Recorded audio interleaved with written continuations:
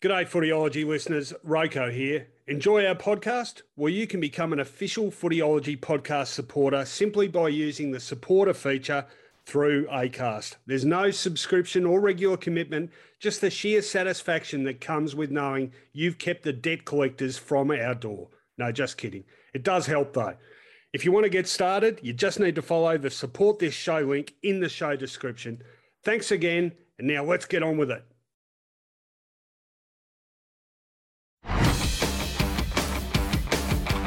Welcome to the Footyology Podcast with Rowan Connolly and Mark Fine.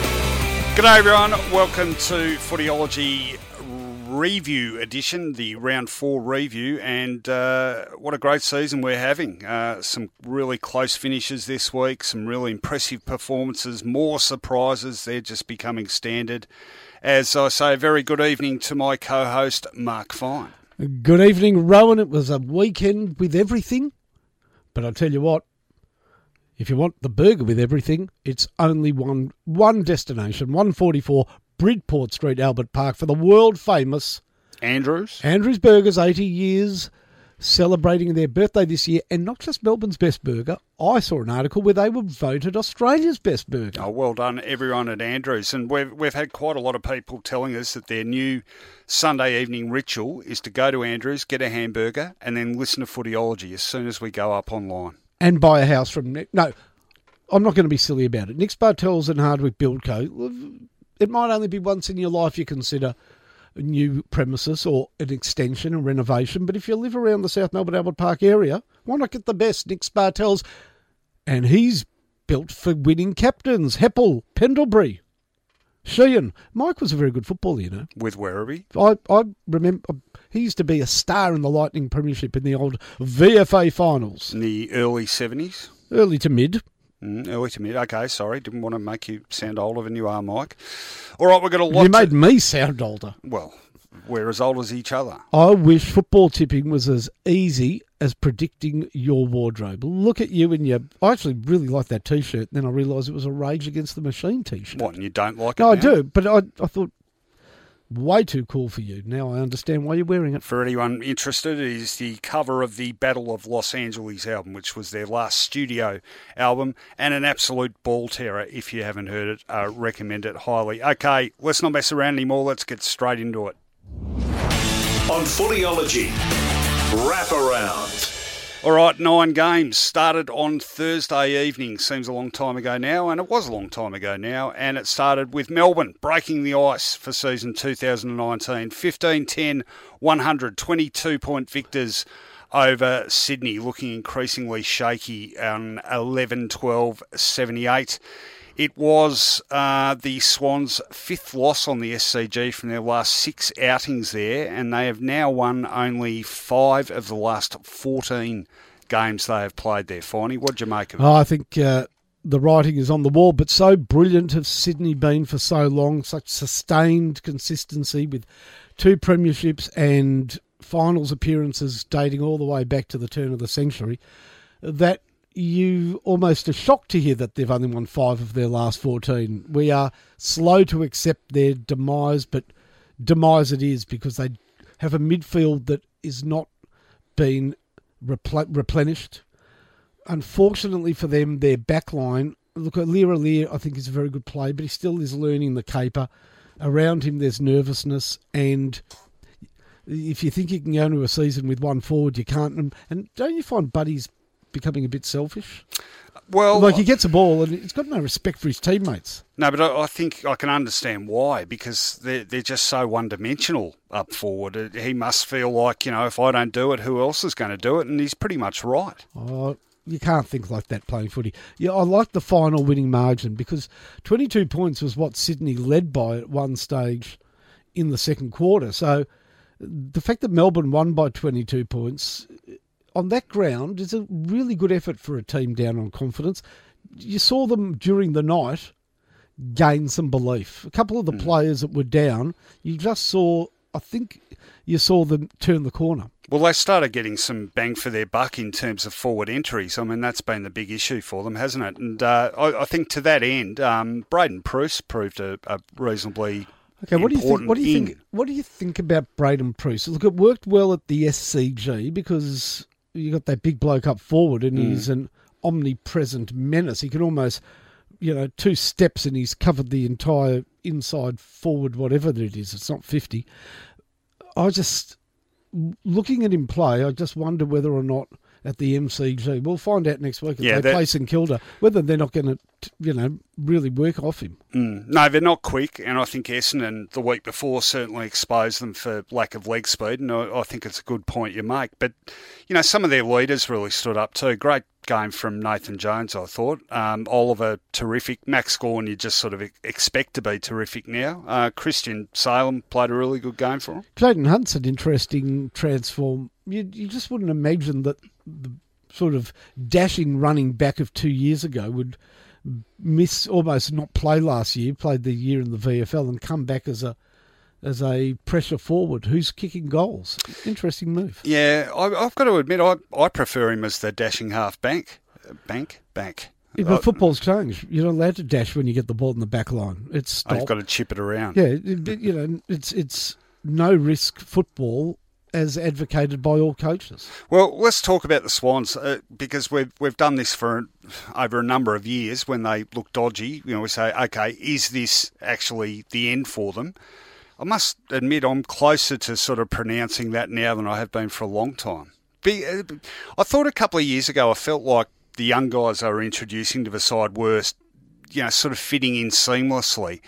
It doesn't feel like that now. It feels like a real generational divide almost between those young guys they're trying to blood desperately quickly and the old blokes holding the fort. And there are a few players that were in that team as 20 to 24th player, in and out of the side 4 years ago, like a Hewitt, maybe a Cunningham, that are still no more advanced. No more important or... Look, I know Hewitt plays a certain lockdown role on players, but I don't think he's developed his football to go from that, what he was 4 years ago, into the leadership group, which you need when you are turning over players. Well, maybe they've got another one like that with Ben Ronke. I mean, for all the, sort of celebration about that 7-goal swag against Hawthorn last year. Little forwards they're going to be loved, they're going to be hated, they're going to be... They are basically a sort of, boiled lollies or chocolate commodity, aren't they? Here's a very quick one. What's happened to Josh Kennedy?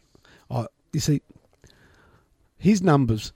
First of all, I'm going to point something out in a game coming up, why stats are irrelevant, and to anybody with common sense, numbers don't mean anything if you've watched the game, and it made a shambles of the Derby. But Kennedy's numbers sometimes, to me, don't match his impact on the game. I now believe his numbers, I don't care how often he gets the ball. I can't picture him stepping clear or breaking through or doing what he used to do, which is mark and goal. I think he now knows how to negotiate a game, but I don't think he knows how to impact on it. No, he's like Parker's lifted. He's not having the impact he used to. Well, he's an older bloke. I tell you who's, for them, a bit of a disappointment for me. I thought Reid started the year really well. He misses a goal, he gets a goal, he misses for 15 minutes.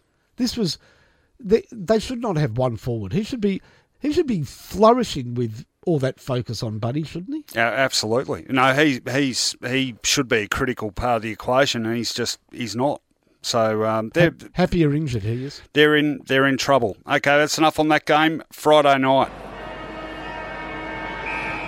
Okay, Friday night footy at the G, and boy, was the first half of this enough to put anyone to sleep. It was a shocker. Well, I want to talk about that. Well, let me read the scores first. Sure. Collingwood, in the end, 14-point victors over the Western Bulldogs, 11-12-78, defeating the Doggies 9-10-64. All right, this was a perfect example of this new risk be damned. When we've got the ball in the back line, we maintain possession because turnovers will kill you. Now, first of all, why did Collingwood do it? Collingwood are a better team than the Bulldogs. They were last year's runners-up. Why enter into a game style that at best can only have you 10 or 12 points up at halftime anyhow?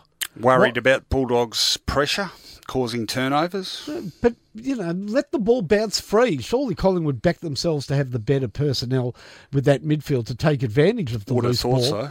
That's part one. Part two, how did the team that won the 2016 grand final with such dash and their famous 100% 360-degree pressure, that's the Bulldogs, take on Collingwood, who last year threw the shackles of kicking the ball around the boundary off and actually started playing some really attractive football? Why did we have this game? Why have we denigrated back to this? I think... Perfect conditions. Perfect. Yeah, no, I think coaches often tend to over-caution. I think there's a real... Wait till I rant. Well, there's a mounting toll of evidence that I think the game is overcoached, and I think you can probably throw Essendon into that category, and I'll bring that up when we talk about their game. So. I think all teams should be coached by Scott Waters. Well, here's an interesting one. I wonder if Collingwood's got a bit of an issue looming with Brodie Grundy in that he's absolutely dominant in the ruck week after week, and yet they don't necessarily get the advantage of that. Now, the final hit-out tally for this game was 61-6. It was insane, really, but it wasn't reflected on the scoreboard. I thought in the last quarter he owned it. No, but this was the change. So at three-quarter time, the hit-outs were 48-4 or something. The centre bounce clearances at three-quarter time were 5 to the Pies and 6 to the Bulldogs. In the last quarter, the centre bounce clearances went 5 to the Pies and 1 to the Bulldogs. So something changed about their capacity to make use of Grundy's hit-outs. But the week before against West Coast, the same thing happened. He dominated the hit-outs. West Coast got the better of the clearances from them. Mason Cox was brilliant in that last quarter. He was. In the end, the big men did have a tell. Yeah, so they won the ball, just banged it long. Cox contested, not marked and kicked a goal or brought the ball to ground, and they got a couple of goals from that. Correct. Why weren't they doing that the first three quarters? Why not? Why not when you're the better team? You are made for... You should not be getting... Collingwood should not have got into a sort of a brawl, a barroom brawl with the Bulldogs. All respect to the doggies.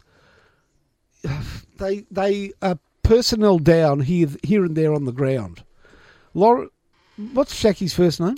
Josh. Yeah, his father was Lawrence. He played like Sharky. Remember him from Collingwood? Paul Sharkey. Yeah, not a great player. Yeah. Oh, sorry, Paul. But Sharky was terrible. Yeah, no, zero impact on the game. Horrible. So the Pies got it together when it counted, 5 goals to 2 in the last quarter. But how are they going? They're just going, really. Their forward line doesn't always work, does it? No. Yeah, there are some quarters where Mason Cox doesn't make enough contests and it just doesn't work well. And I'm a bit disappointed in not the player, but maybe how he's being used. I thought Stevenson was brilliant last year, and I'm sure he will be again. He's super quick.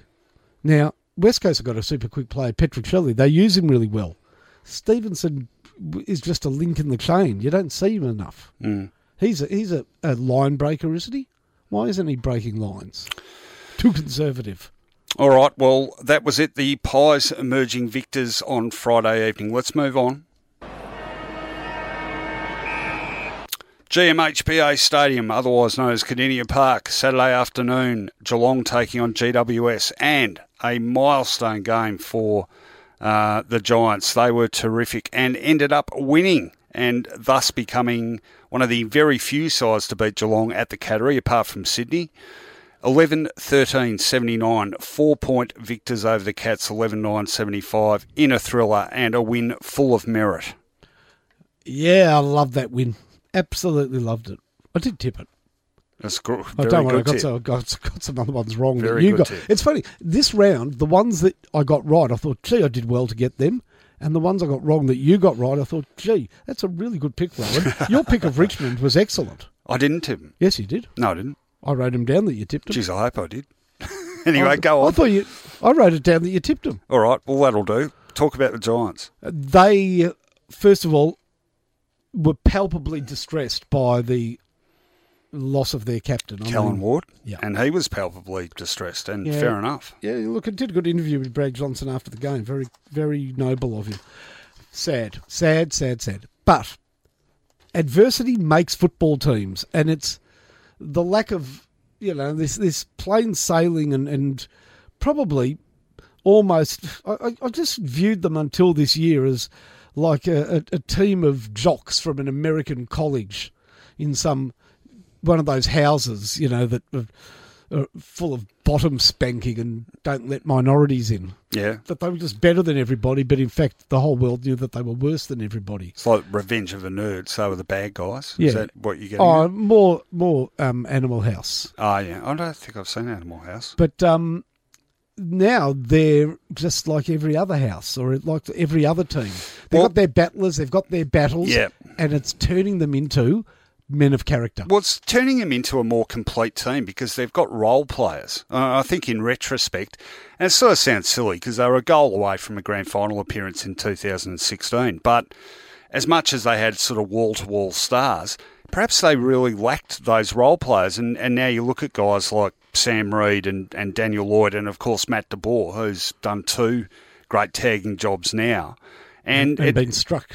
And been struck, and it makes them a more complete team. I'll tell you what else has really helped them. Finlayson becoming a key forward. That's now, right. He and Cameron, I remember thinking at the start of the year, Cameron and Himmelberg, gee, that's not enough to kick you a winning score, but Cameron, in the sort of form he's in, which is terrific, and Finlayson and Himmelberg, is enough to kick you a winning score. And I love Himmelberg. How about that mark? That mark, yeah. Or echoes of Jonathan Brown in, I think, 2001 or 2002 against Hawthorn.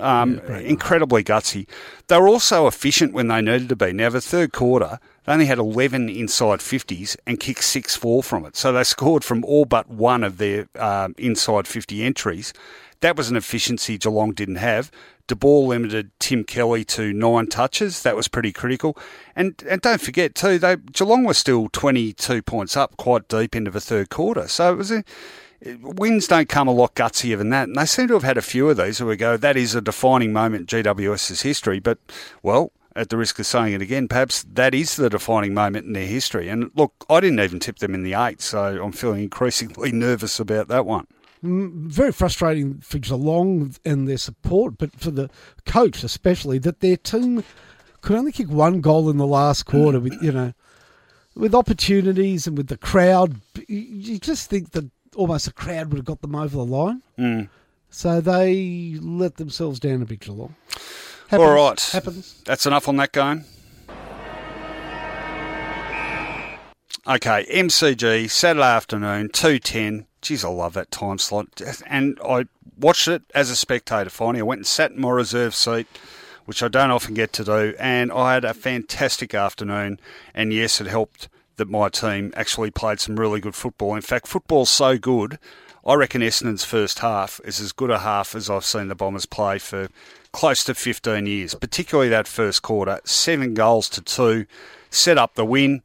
And in the end, 47-point victors, 17-10, 112, defeating Brisbane 9-11-65. Now, that first quarter, or first half, everything they got right. The attack on the ball was red hot. They pressured Brisbane into mistakes. And I think if you had a look at the side they picked, it was a side that was hoping that that's how the game would play out, and it did. The forward line was efficient and ticked over beautifully. We have to, and I will, talk about Anthony McDonald-Tipungwuti, but I want to use perhaps this game review to give a huge pat on the back to a guy who is far from a fan favourite with Bombers, but Mitch Brown was absolutely sensational, I reckon. Ended up with 25 disposals, 11 marks, kicked 3 goals.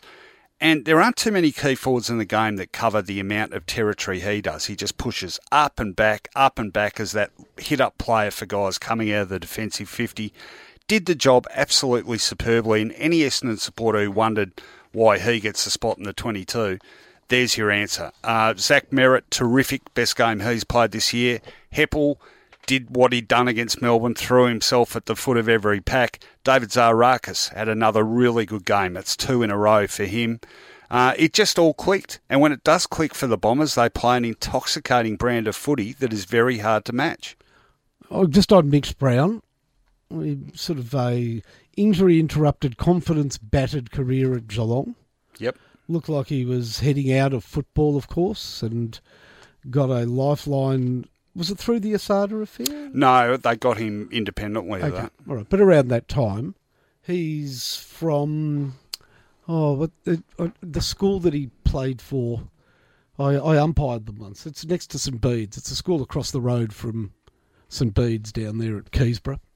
A private school, but he goes down there every time you'd be amazed how often he's down there during an AFL season. Much loved. Looks like he fell off a 1975 football card. Sort of... Unkempt? No, just with that moustache and, he reminds me a bit of... There's a touch of Peter Daniel and Bernie Jones in him. Yeah. He's unfashionable, but he's a beautiful kick. Why did they drop him last week? I thought he played well against St Kilda. Yeah, no, it's a fair question. Balance? Yeah, probably. Was Aaron Francis unlucky this week? Possibly, but as it panned out, Hooker and Hurley, incidentally, are a great tandem, and Hurley always looks better and safer and more confident with Hooker riding shotgun with him. Can I ask you something about Hooker? Yep. About Hurley, sorry. Yep. Look, he's a very good... We know he's a great footballer in terms of the contest and etc. Am I alone in thinking this? He doesn't kick properly for an AFL footballer. There's this separation. When he lets the ball go, there's too much air. Like, it's not... He's not... No one's coaching him how to kick the ball. You mean from ball drop to foot? The ball needs to drop to the foot. It sort of goes up a fraction and then drops. It's sort of backyard. It's taught out of most kids, but he sort of throws it up a little bit when he's under pressure. It's odd for a champion player, which he would be if not for that. Just on Brisbane, everybody thought that they were due a loss, and a lot of their players lived up to it, unfortunately. Obviously, Essendon were great in the first quarter, but they'd come back 3 times, and I almost got a feeling that they thought, luck's not going to strike 4 times. Or there wasn't the will to put in the effort to bridge the gap. Yeah. They gave it a bit of a crack, and had they got 1 or 2 more goals early in the last quarter, they might have still been half a chance. One interesting thing was that Essendon decided not to tag Lachie Neale, despite how many touches he's been getting. And Zach Merritt sort of went head-to-head with him, but they tend to play fairly wide of each other. Neale picked up 40 touches regardless, but he didn't have nearly the sort of impact that he had in the previous 3 games. I want to salute your small defenders, by the way. Now, we know that, the Hooker and Hurley combination's very good, and Hipwood got a cold, but I think Brisbane are more dangerous when the ball hits the ground, and full credit to Essendon's, less heralded players. Well, there's a couple of young ones emerging. Jordan Ridley is all class. And the boy band, he's all right. The boy who? The kid from the boy band. Guelphy, he didn't play. He got dropped. But he's okay. He's all right. Yeah, well, he's got a bit more time to put out his next record but now. No, I'm saying, but he's okay. You got young kids. Yep. Who else? Well, Mason Redman. Well, he came back, and I thought he looked really good first up. He's highly rated, but he's been injured, hasn't he? Yeah. No, he was good. And look, the one player that was supposed to come back this year that really I think makes your backline, the chap that missed last year and he's injured again, the defender. Oh, Marty Gleeson. Yeah. Yeah, no, he's... To cover him, it's been a fairly good effort. Well, starting to do that, and I think Ridley and Redman are the guys that do that. All right, that's enough on the Bombers and the Lions. Let's move on. All right, Saturday twilight, the game that can often get lost in the wash, but not this one, because it was a special win for the Tigers. 15-9-99, 7-point victors over Port Adelaide in Adelaide, 14-8-92. Now, just before you kick off, Finey, no Rance, no Cochin, no Martin, no Rewalt, no Hooley, no Short. Those 6, no Grigg. And I forgot about Grigg, damn. Well, those 6 players combined have a total of 1,123 AFL games experience. Playing in their place were 5 players: Jack Ross, Sydney Stack, Noah Bolter, Liam Baker and Shai Bolton. You made up 3 or 4 of those names. They're not real names. And Sydney Stack's a character from a American crime novel. Those 5 players between them had played 15 games. Now, looking at the lineups, where it was, the fact that Port has been in pretty good nick, this was a sensational win. Tom Lynch, 6 goals. There is the evidence of how much value he can be to the Tigers. 10 minutes into this game, I wanted to change my selection. Richmond were tuned in.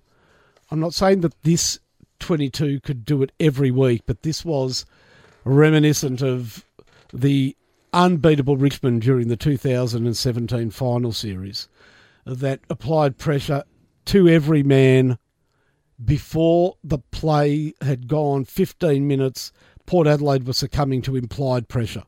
So they might have come into this game thinking we've got a bit of a leg up with all the outs for Richmond, but within 15 minutes their players were nervous every time they got the ball because the heat was applied. Brilliant work by Richmond. Brilliant work by those experienced players in the team that had to not guide the younger players, but lead by example. So Lynch was great. He kicked 5 goals.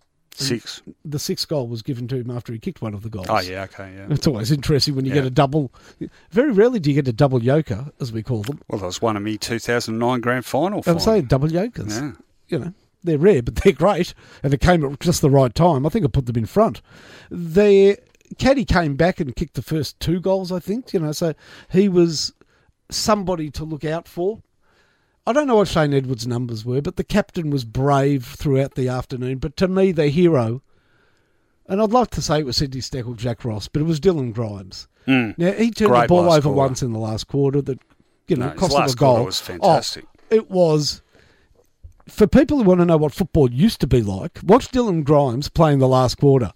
It was heroic. Like, remember the old superstar defenders just holding them out? Kicks were going in, but just it was great to watch Dylan Grimes take it upon himself to turn back the tide. And, next week they get Martin back, obviously, from suspension. Hooley will be back next week. Anyone else? Rewalt? No, I think still probably to miss. But I would have loved to have been in the press conference afterwards because I would have said to Damien Hardwick, your most difficult thing this weekend was not winning this game. It'll be working out which 6 or 7 players from this team aren't in your best team. Yeah, it's a nice problem to have, though. Oh, yeah, you can't drop that Sydney Stack. Not with a name like that. He plays... Is that the last position? If I showed you Sydney Stack and how he moved and what size he was, did you expect him to be like an intercept defender? Oh, these days anything's possible. Anything. Well, Stack. And Port Adelaide, look, they'd be a bit disappointed, but they shouldn't be. They were playing against a team that had grand final vibe.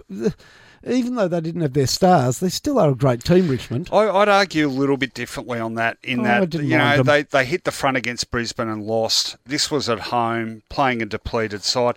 And all those facts are true, but in the game, in watching the game, they were better than that. Yeah, I know where you're coming from, but I think the difference, the thing holding them back from being a contender to an elite side is just that, getting over the line in those games. And, like the final against West Coast, those sort of games. All right, Grimes was brilliant, but they had a guy, some heroics as well in the last quarter, William Drew. Now, he's only playing... Willem Drew. He's only playing his 4th game. That was an incredible mark too, running with the floor. Yeah, so I'm saying there are positives. You know what one negative was? Sorry, I just want to do that again. Willem who? Willem Drew. We Willem. Yeah, what was it? No one knows what we're talking about. There was one thing that was disappointing for them. What? Why was Scott Lysette... Losing. Why did Scott Lysette look like he'd run 4 marathons? He was exhausted in that last quarter. He's one of the few ruckmen that actually have another ruckman to help him. Yeah, no, fair point. He was... He couldn't have blown a candle out, mate. All right, great win by the Tigers, and I think they're sort of back on track. Saturday evening, Marvel Stadium, and North Melbourne broke the ice for 2019 with a 12-point win over a very disappointing Adelaide. 9 goals 17, 71 the Roos, defeating the Crows 8-11. 59, 4 goals to Ben Brown. A bit of conjecture about how good a game he played. Well, that's tough. Oh, no, well, not You from... got a couple of frees. Not from me, yeah. But Talia was off his tucker. Yeah, He kept arguing, and then every time the umpire was correct. Yeah, no, I thought Talia had a shocker of an evening. Speaking about shockers, geez, it was a pretty appalling game, to be perfectly honest, for much of it. You had North sort of dominating possession but unable to put it on the board. Adelaide sort of making the most of their early opportunities, which made you think, oh, they'll click into gear and run away with it, but they didn't. And, boy, they're really... Yeah, we'll get to this because I'm going to talk about them a bit later, but... Yeah, a bit worried about the Crows, but I think North, you couldn't deny North deserved the result in the end given the weight of opportunities. They were 3-10 at half-time. Sean Higgins, just a class above everyone for them. I thought Robbie Tarrant was pretty good in defence. Jared Pollock was good. Jed Anderson came back into that side and made a difference. And Pittard, not bad as well. So just starting... Pittard's hair is abysmal. Yeah, it is. Yeah, and he's got sort of weird tats too, like half the players in the AFL. But, some first sort of signs of something this season for North. Something. Goldstein was good at the end of the game. Yeah. Did some good things right at the death knock. Played okay. Probably the most revolting product in the world, even from a young age. I hated this. You're going to go off on a tangent here. Yeah, a bit of a tangent. Okay. Make it a quick tangent. Okay. When you take a flight, I don't even know if they've got them anymore. How revolting was the fact that in the seat, in the pocket, there was a sick bag? It just made me... What did that tell you? I'm going to be sick on the flight, or people are sick on this flight? People get airsick. I've never seen anybody actually use it, but just... Oh, I have. We have facility here for you to vomit into. Yeah. It's a revolting concept. What's better than your hands?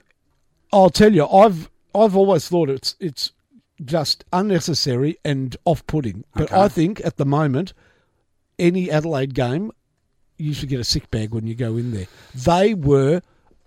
I tell you, when they're bad, they stink. Why were they there's 2.5 minutes to go and they're 12 points down or 13 points down? They were clipping the ball around more than North. What were they doing? Well, I was down the boundary for that game. The thing that really struck me about them is how they just looked out on their feet all night. There's no energy or zip about them. I actually thought Taylor Walker was one of their more energetic players. I thought he put himself out. You know what I would have done to Josh Jenkins at three-quarter time? He was going up and down the one spot. He was completely dopey. Like, I would have gone up to him at three-quarter time and said, Josh, come here, bend over. And I would have stuck smelling salts in his face or given him an electric shock or something. Why do you have to bend over to stick smelling salts? Because he's 6'6" and I'm 5'11". Okay. Oh, he was... what was he? No. Wake up, Josh. Yeah. Football. Footy game on. Well, that one where he got beaten on the intercept by someone at a critical stage. But just the whole night he was terrible. No, and they finally had a shot at goal from 2 metres out. He didn't even try and... He could have conned a better angle. He just sort of... Before everybody was ready, he thought he'll just take the kick, and he kicked it around the corner. Do you see how far it missed by? Yeah. You couldn't do that if you tried. No, and he was... But he wasn't trying, so that's why it happened. That was, bizarre. No, they're in trouble. 1-3 and, all the signs at the moment. I mean, even you last... You did try. Even last year when they fell on a heap, there was a period when it started clicking for them and you thought they're back in town. It hasn't even looked like it. They had one guy who tried his guts out and did some good things, but made some of the more humorous mistakes I've ever seen on a football field. Riley O'Brien. Oh, yeah. At one point, the umpire said to him, Riley, he was like talking to him like he was a kid, Riley, you can't do that. He was wrapping his arms around Goldstein. Yeah. Well, there was a moment when he went back to take a kick and it was like just executing the kick was like a really difficult skill. He kicks terribly. He throws the ball in the air when he kicks it. And then how about when he got caught holding the ball in the back line? Yeah, not good. They are in trouble. Maybe North can build on that win. Derby, WA Derby, edition 49, and once again, I think for an 8th time in a row, West Coast emerged on top by 13 points, 10 goals, 9, 69, to the Dockers, 7, 14, 56. As a spectacle, bit of a damp squib. Terrible game. Unfortunately, Dockers kicked themselves out of it. They really could have won that. They had opportunities. The young boy, was it Schultz or somebody had a shot a goal from 25 metres out? Sure it was Schultz and not Hogan. It wasn't Hogan because he never bloody touched the ball. The only time he touched it was when it fell in his hand by mistake. At least Schultz tried. It was Schultz or Swatowski or... Swatowski? Correct. Some other... What about Lipinski? I'm telling you, it's Swatowski or Schultz, some sort of flat foot from the US Marines, flathead or whatever they chophead, whatever they call it. But this game was bad. But the decision for the Glendenning Allen medal? Or Yep. Shannon Hearn. Oh, my. Didn't like that. He did not play well. He made some terrible handling errors. He just got the ball 25 times. Look, I understand some idiot giving votes, but Dermott gave him 3 votes. He wasn't in the best. Shepherd was better than him. Can I just say something here? Why is it that under Ross Lyon, any time Fremantle seems to sort of show a bit of spark and look like, there's a bit of energy and zest about them, it sort of reverts back to... No, they tried. Honestly, they really did. Taberner played well. He kicked a couple, but he missed 2 that he should have got.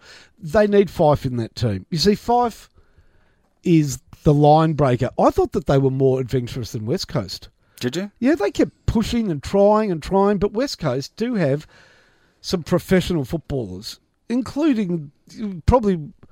I think he's taken the mantle of Greg Smith as the greatest hypochondriac to ever play the game. Here's an observation about West Coast, Finey. Petrocelli, boy, he's quick. Yeah, he ran past the ball a few times. He did. He kicked a nice goal, but they've got a bloke. He's the worst. He's the worst hypochondriac. Remember Greg Smith, Mr. Indestructible? Yeah, just Sydney. He's just a hypochondriac. And Collingwood. That Jeremy McGovern, he can't play a game without being off the field, most likely end of the season. McGovern's off. It's very serious this time.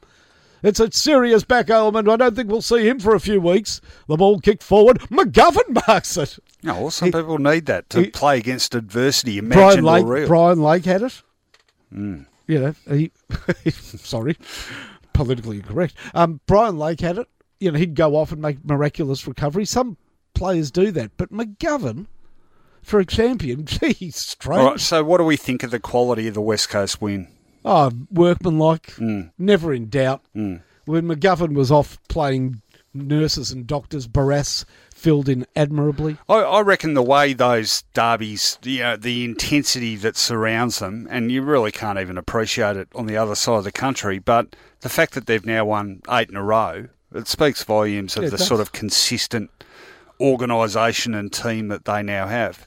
And you know what? I heard the latest premiership betting today, and they're one of 3 equal favourites. So them, Collingwood and St Kilda. Well, I'm just trying to remember the third. I think it might have been GWS, but that to me is crazy. I mean, West Coast at the moment are, I think, superior to anyone. It's crazy because Richmond's still the best team. Yeah, well, we'll see. Well, they've added Lynch, and he's bloody good. So in the end, they're going to, if they make the 8, I think, they're just going to, if all their players are there, they're going to be a good team. Except they're not going to have Rance, are they? We know the only time West Coast played Richmond last year, they did dispense of them pretty comfortably. That's true. In Perth. Just one other thing about this game, and you talk about the huge build-up, etc., and how some, it's a bit like a sort of Anzac Day game, etc. Yeah. And some players, I think, make their name during these games. Mm. Well, I've found a couple of Fremantle players that are going to be, that I think are pretty decent footballers. And they are? Well, that Swatowski, he's tough.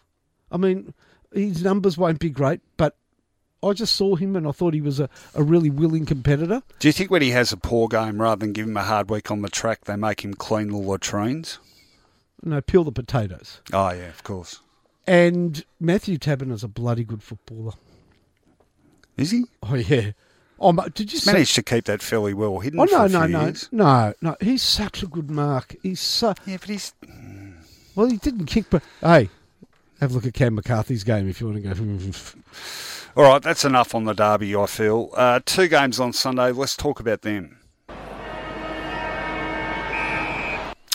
Up at Metricon Stadium, another thriller, and it was Gold Coast emerging victorious by just 2 points. 8 goals, 11, 59 to Carlton, and got to say, desperately unlucky. 8-9, 57.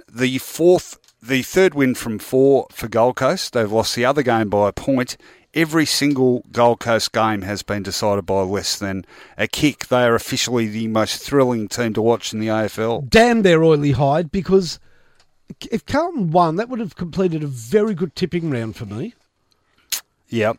And I'm sorry, but because St Kilda started playing... That was certainly my main takeaway from the game, finding. Well, because St Kilda started playing, I didn't like how Gold Coast won. I thought Carlton were going to win. Well, the goal came in... Can you explain to me what happened? Well, I was doing the boundary for the St Kilda Hawthorn game, so it was a bit hard, but I was actually watching the final moments on my phone.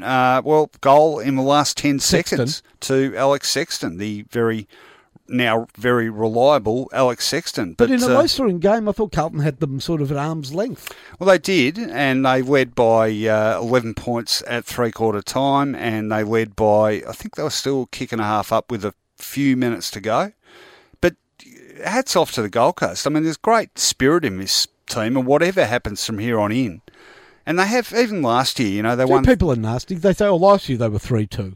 Yeah, well, they were. What I was going to say was the spirit in this side far exceeds what they had last year. Yeah, last year they had Tom Williams, they had Stephen May. They had a lot of players that hadn't walked out on the club last year. Yeah, and the same players are standing up weekly for them. Actually, Took Miller, he's been good for a while now. David Swallow, very good choice as captain. Sam Collins, been a really good pickup for him. Jared Harbrow, what a Trojan he's been for them. But Holman, Fiorini, you're seeing the same names consistently now. And I sort of feel like with them that's been one of the issues, that there's sort of half a dozen changes every week. There's never any settled look about their lineup. Ainsworth came back because he's good. Yeah. He's good. So you put in your final siren column, which you will be writing tonight as soon as you get home, and I'm knackered. Will be available on Footyology tomorrow early. It was my son's birthday today, and I cooked for 18 people. Yeah, well, but, pigs at the trough. Talk to me about deadlines, mate. I have 7 days a week. 18 people, and I had to cook for them. Okay, I'm sure you did a fine job, but you put the acid on Carlton last week, or their president particularly. What's your response to this? Do we give them any credit, or do we say no, not good enough? Well, they're almost certain to win the wooden spoon now. The teams that finished around them last year, that they were going to battle out the bottom of the table with this year, they're often gone to the races. Gold Coast have won 3, St Kilda's won 3, Brisbane have won 3. Well, someone has to finish down there. Yeah, I'm saying. But okay, so I don't know. It'd be a major shock. But I'm saying Carlton and Norton 4 again. Yeah. Yeah, they're looking wooden spoon material. I know that there are good signs there, but you're asking fans to be very patient. Oh, look, we're a month in. We're just going to write this year off. Next year we've got plans. It's a big commitment people make to follow a football team to be over. It's over. A month in and it's over for Carlton. And when I say over, you've got to realise that Gold Coast and Sydney, their fans are now dreaming of sneaking in the 8, and who knows what could happen. At least you can dream. But Carlton just have not given their fans a chance to dream in 7 years, 6 or 7 years. Or if they do, if they do, it tends to be restricted to individual players, and we have another one of them now in Sam Walsh, who is a gun and was their best player again today. So, I think they're the one team. Sorry for butting in, but I think they're the one team that should try and lose 120 to 100. They're not doing. If they're not winning, they're also not. They're scoring less than last year. Yeah. They haven't hit triple figures for 3 years. Yeah, no, if you have to sentence your fans to watch you lose, at least lose entertainingly, vaguely. No, look, great, but let's not take anything away from the Suns. A lot of people thought they wouldn't win a single game, and they've won 3 and come very, very close to winning 4. So Stewie Dew and the Suns. St Kilda thrashed them. Take a bow. Final game of the round and another thriller finey I was about to say Finey Stadium. Yeah. Maybe it is Finey Stadium when St Kilda plays there. I could sponsor it. A fantastic win to the Saints. 5 points over the Hawks. Revenge finally for the 71 grand final. 10-14-74 St Kilda defeated Hawthorn. 10-9-69. Now I'm going to let you do the bulk of this. I was on the boundary for 3AW today, and I have to say, in fairness to the Hawks, they had an absolute catalogue of injuries. They lost James Frawley early in the piece with a hamstring injury, didn't return. They lost James Cousins with an ankle injury, did come back, but he was clearly hobbled by it. They'd lost Jager... Hang on. They lost James' cousin. I'm getting confused. James Frawley's cousin is... Danny Frawley, isn't it? That's very funny. Let me get on with it, please. Yep. Jager O'Meara was a late withdrawal. Oh, don't give me late withdrawal. St Kilda had a couple. Isaac Smith hurt his hand. Daniel Howe had a cut head. It just went on and on. And then finally, Ben Stratton concussed.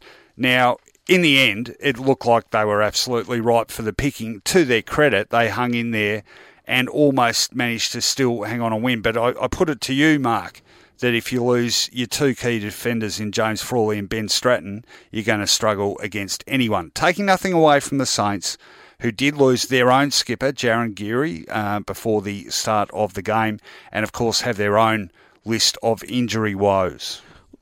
First of all, St Kilda's backline was unrecognisable.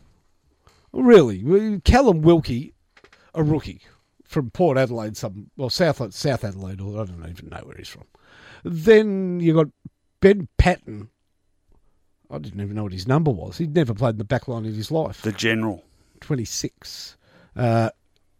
Josh Battle. Good to see Battle and Patton together. Reminds me of Iwajima. He's back there. Nathan Brown, he was falling over. He just struggled, I thought.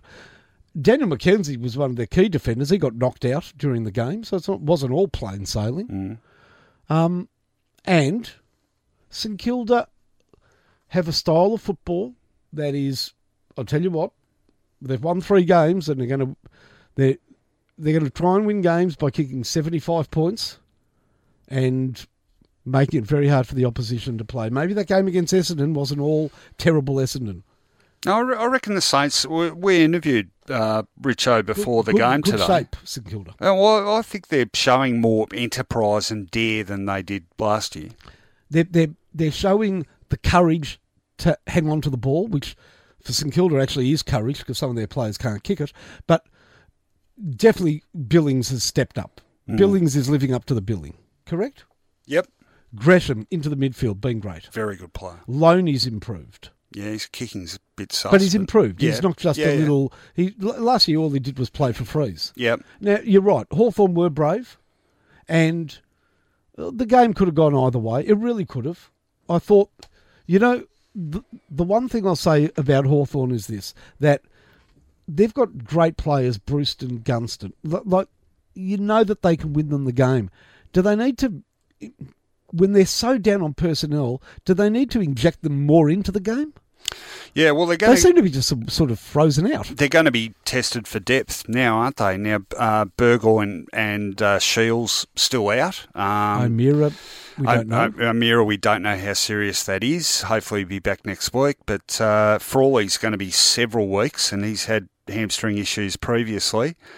Stratton concussion, who knows whether he comes back or not. But, if people were a bit iffy about the Hawks, I think it was probably on the depth front, and that is certainly going to be tested now. And full credit to St Kilda, because I'm telling you that Carlisle, Roberton, McCartan, Hanbury, Geary, Jack Stephen, probably Reid, not only their best team, but all in their best 10. And the top 10. And the nucleus of a spine as well. So, no, I couldn't agree more. They've been great, St Kilda. They've been terrific this season. And every week I will remind Alan Richardson, how could you pick Lewis Pearce ahead of Rowan Marshall in round 1? He's good, Marshall, even if he can't spell his name properly. I hollered for him.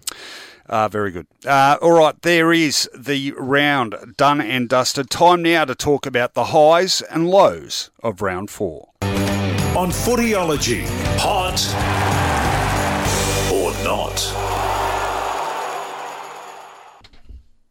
All right, let's get into hot or not. I'm going to kick us off, Finey, and you knew I was going to do this one first. Anthony McDonald, Tip and Wooty. He's played some really good games already, but nothing could hold a candle to that performance on Saturday. Did everything brilliantly. He is a beautiful kick of the footy. I think he's going conversion-wise at well over 70%, which is pretty phenomenal. In fact, it's better than just about anyone in footy history. The pressure he exerts as a small forward. The really significant thing with him, Finey, is that he's built his tank significantly. Will he spend more time in the midfield as a result? Yeah, he may, but fantastic small forward. One of those goals he kicked in the third quarter, he was so knackered having covered so much territory that he had no energy left to mark the ball, but ended up getting a free and kicked a goal from that anyway. Finished it off beautifully. He's an absolute star and a great barometer for the Bombers. When he plays well, they do. No surprise that when they lost the first two games, he wasn't a factor. A lot of people wanted him dropped. John Worsfold held his nerve on that front and was absolutely vindicated. It was a sensational small forwards game. 7 goals, 20 disposals, 5 marks inside 50, 3 tackles, 5 inside 50s. And I salute you, Tipper, Waller. I go with Tipper, but Waller is his preferred nickname. You were sensational. Your turn. Why don't you just play the club song and start dancing? And get on with it. I know I wasn't allowed to comment. He was brilliant. Okay, I'm going to start with a not hot. And this is rarely done because he played in a team that won their first game. But for all the fans that were screaming at North Melbourne for not picking Paul Ahern in the first 3 weeks, if you had a look at how he played against Adelaide in a winning team where he had plenty of opportunity to do the right thing, I think that's why they didn't pick him. I had a close look at Paul Ahern and he stunk up the house good and proper. Sorry, Paul. It's so easy, isn't it, to pick a winning team, pick a good player, and just go with a hot. But I found a not in a winning team, and you're the not. That's it? Yep. That was concise for you. I'm going with a not, and it is Adelaide. And I wanted to not them as well. I told you I was doing that. I know, but they made me sick. Shocking. Something is not right there, and we said this for the bulk of last year, but like I said before, even last year they had a patch where they were playing some decent football. They haven't looked like it this year. They look slow. The guys that were stepping up 2 years ago and really adding to that sort of midfield on-ball depth are just invisible at the moment. And I speak of, Rory Atkins, Riley Knight, Paholke. I don't know about Paholke because he never got even close to a Paholke on Saturday night. Their forward setup. He was miles off it, Miles Paholke. He kicked 1 goal. Forward setup shocking. Taylor Walker's been in pretty terrible form all season. Josh Jenkins looks like the Queen Mary, as in ship. Tom Lynch works hard, but it's not happening for him. Eddie Betts had a crack, but, Eddie's clearly not the Eddie of a few years ago. And I was looking at Rory Sloane come to the bench a few times. I was just thinking, where's your help going to come from? They just look clueless at the moment. They look incapable of getting themselves out of this funk, and it's hard to believe it's the same side that over the course of 85% of season 2017 was the best side in the competition. I thought they were going to hit back hard this year. I now am really having my doubts whether that's possible. I'm going to, for the first time ever, double up your not. Okay. My not hot is Adelaide, and the moment that drove the American coach absolutely insane. Well, Pike's born in America. Okay. It was just before half time, and he threw his water bottle and it sprayed, sort of washed the inside of the... So, for people who didn't see it, here's what's funny about it. There's 30 seconds to go, and Adelaide are in front. The ball goes in to the North Melbourne forward line. It's a safe mark to an Adelaide defender, and Daniel Talia stupidly looks at Ben Brown, I think it's Ben Brown, or somebody, and he blocks him and gives away a free kick in the goal square. 25 seconds to go. Don Pike throws his water bottle. North hit the front. Adelaide conspired to give Ben Brown another shot. It was only an unusual miss from Brown on the siren that didn't make them 9 points behind. You've got to watch that last piece of play. They had 3 or 4 players just walking off the ground almost. What a lazy pack of gits they are. Scathing. Oh, well, fair, honestly. All right, my final hot goes to another player out of this game, Sean Higgins. What an absolutely sensational pickup for the Roos he has been. Let's be honest, he was a guy who, when he left the Western Bulldogs, people thought, yeah, you're talented, but you're probably not consistent enough. You seem a little injury prone. Are you the sort of guy we can rely on week in, week out? Well, the Roos have been able to rely on him week in, week out. Seriously gifted footballer, but he's found that consistency. He's been durable. Again, I was on the boundary, copped a really, really nasty whack. They started checking out his jaw, but he just shrugged it off in the end and went on and continued to play great footy. Class act and one of the best midfielders in the competition. And North have had some pretty decent imports from other clubs over the last 5 years or so, but I reckon he's the pick of them. I'm going to finish with a triple knot. Am I allowed to use the F word once? No. Because umpiring is absolutely effed at the moment. And the problem... Fruity. Oh, and I don't blame the umpires, but I do blame the umpires because it's like there are certain decisions, certain rules now that they're undefined. I'm sorry, it's not acceptable that you give away a 50-metre penalty because the player picks up on somebody playing on before you, the umpire, does. Now, some umpires concede that. So there was a huge 50-metre penalty in the Richmond-Port Adelaide game. And it's because the player on the mark saw that the guy was playing on and he moved accordingly. And the umpire was too proud to admit, because sometimes the umpires go play on afterwards. But sometimes they blow the whistle afterwards and say, I haven't blown the whistle yet. It's like advantage. Some umpires call advantage because they see advantage. And they're yelling at the player with the ball, advantage! Because they see that he's in the clear. It's not for the umpires to take advantage.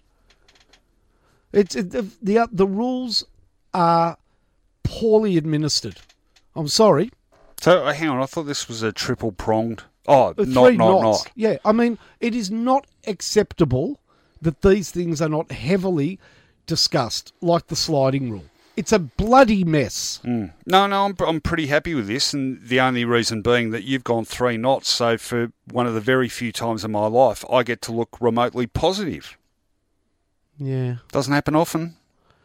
All right, well, and it won't last... Well, that's the positive. Okay, well, that I made you look positive. Okay, but it's not going to last long because you know what it's time for now. On Footyology, the Rant Off. All right, you know how it works. No mucking around. Straight into it tonight. I'm going to count you in, Finey. 3, 2, 1, rant. If you're old enough to remember the one-hit wonder, the Buggles, you'll remember their song, Video Killed the Radio Star. Well, maybe it's time they release their second hit. The coaches are killing football. 18 control freaks that are so neurotic about having control over every minute of the game from the box and pre-planning for it that we now have a cookie-cutter style of football that is boring everybody titless. I meant shitless. The fact is, I'm pretty sure that an AFL coach actually would rather the ball in the opposition's hands than in dispute. You see, he can plan for that. When the opposition has the ball, then it's our defensive mechanisms put into place. And he sits back smugly as he watches his team fold back 50 metres and create the impenetrable wall. Hard to say, but apparently not hard to do. When they attack, if they attack, it's slow and careful, methodical and boring. The only time a coach is in fact not in control of the game is when the ball is in dispute. Imagine that. He prefers the opposition to have it than no one to have it.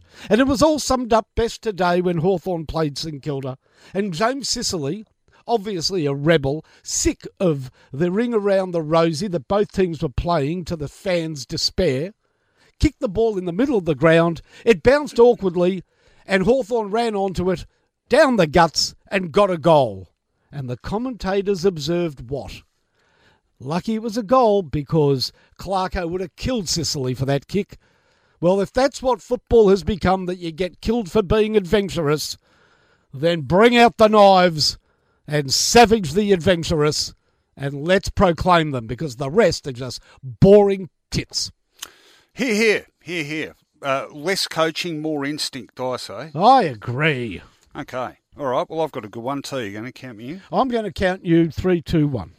I'm pissed off with footy on TV, Finey. It's that saturation point. Games left, right and centre. But have we traded in quality for quantity? You know, we've got no fewer than 18 footy shows on the box now. But how many of them are any good? I mean, the front bar has hardly broken the mould, but compared to some of the dross being served up at the moment, it looks like Emmy Award stuff. And now we've dived headfirst into another bottomless black hole of televisual mediocrity. And no, I'm not actually talking about up the guts. I'm talking about cross-promotion. Now, we've long been used to TV networks using their news and current affairs shows to plug their shows. But have we really got to the stage where you can't even watch a wrap-up of the day's football without feeling like the whole thing's a pantomime? Now, we all know the new series of Game of Thrones is about to start. And trust me, I'm as excited about seeing Daenerys and Jon Snow get it on again as anyone. What I don't need, though, is a wrap-up of Essendon's impressive win over Brisbane while simultaneously looking at Dermot Brereton's nipples. Yep, Fox Footy's Saturday stretch went completely vaudeville this week in its attempts to pump up Game of Thrones, with host Brad Johnson dressed as Jaime Lannister, Dermy as Drogo, leader of the Dothraki, and poor Sarah Ollie as Daenerys. Now, there's some poor casting to begin with. Jaime Lannister, a sullen prick if ever there was one, played by a bloke who'd be smiling when told he had 3 weeks to live. And what about Derm's role? Drogo was a man who spoke almost exclusively in grunts. Dermy's a man who can somehow make one syllable extend into 28. And kudos to Sarah for keeping a straight face, updating us on injuries, knowing that on Twitter thousands of randy teenage boys were probably yelling, "Get your kid off!" If this doesn't open Pandora's box, Finey, and yes, that's probably a slightly inappropriate analogy, I don't know what will. Can't you already see some genius at Channel 7 planning to have Bruce McAvaney, BT and Wayne Carey open Friday night's coverage dressed in chef's hats and aprons when it's grand final time on MKR? Maybe the revamped footy show is about to throw a Hail Mary and marry and do a special episode of Married at First Sight betrothing Nerily Meadows to some random AFL player. You know, it's just as well that old favourite on cable news, Naked News, isn't on anymore, Finey, because the day the Sunday footy show wheels out Tony Jones and Billy Brownless completely starkers to read out the latest news is the day I give football away for good.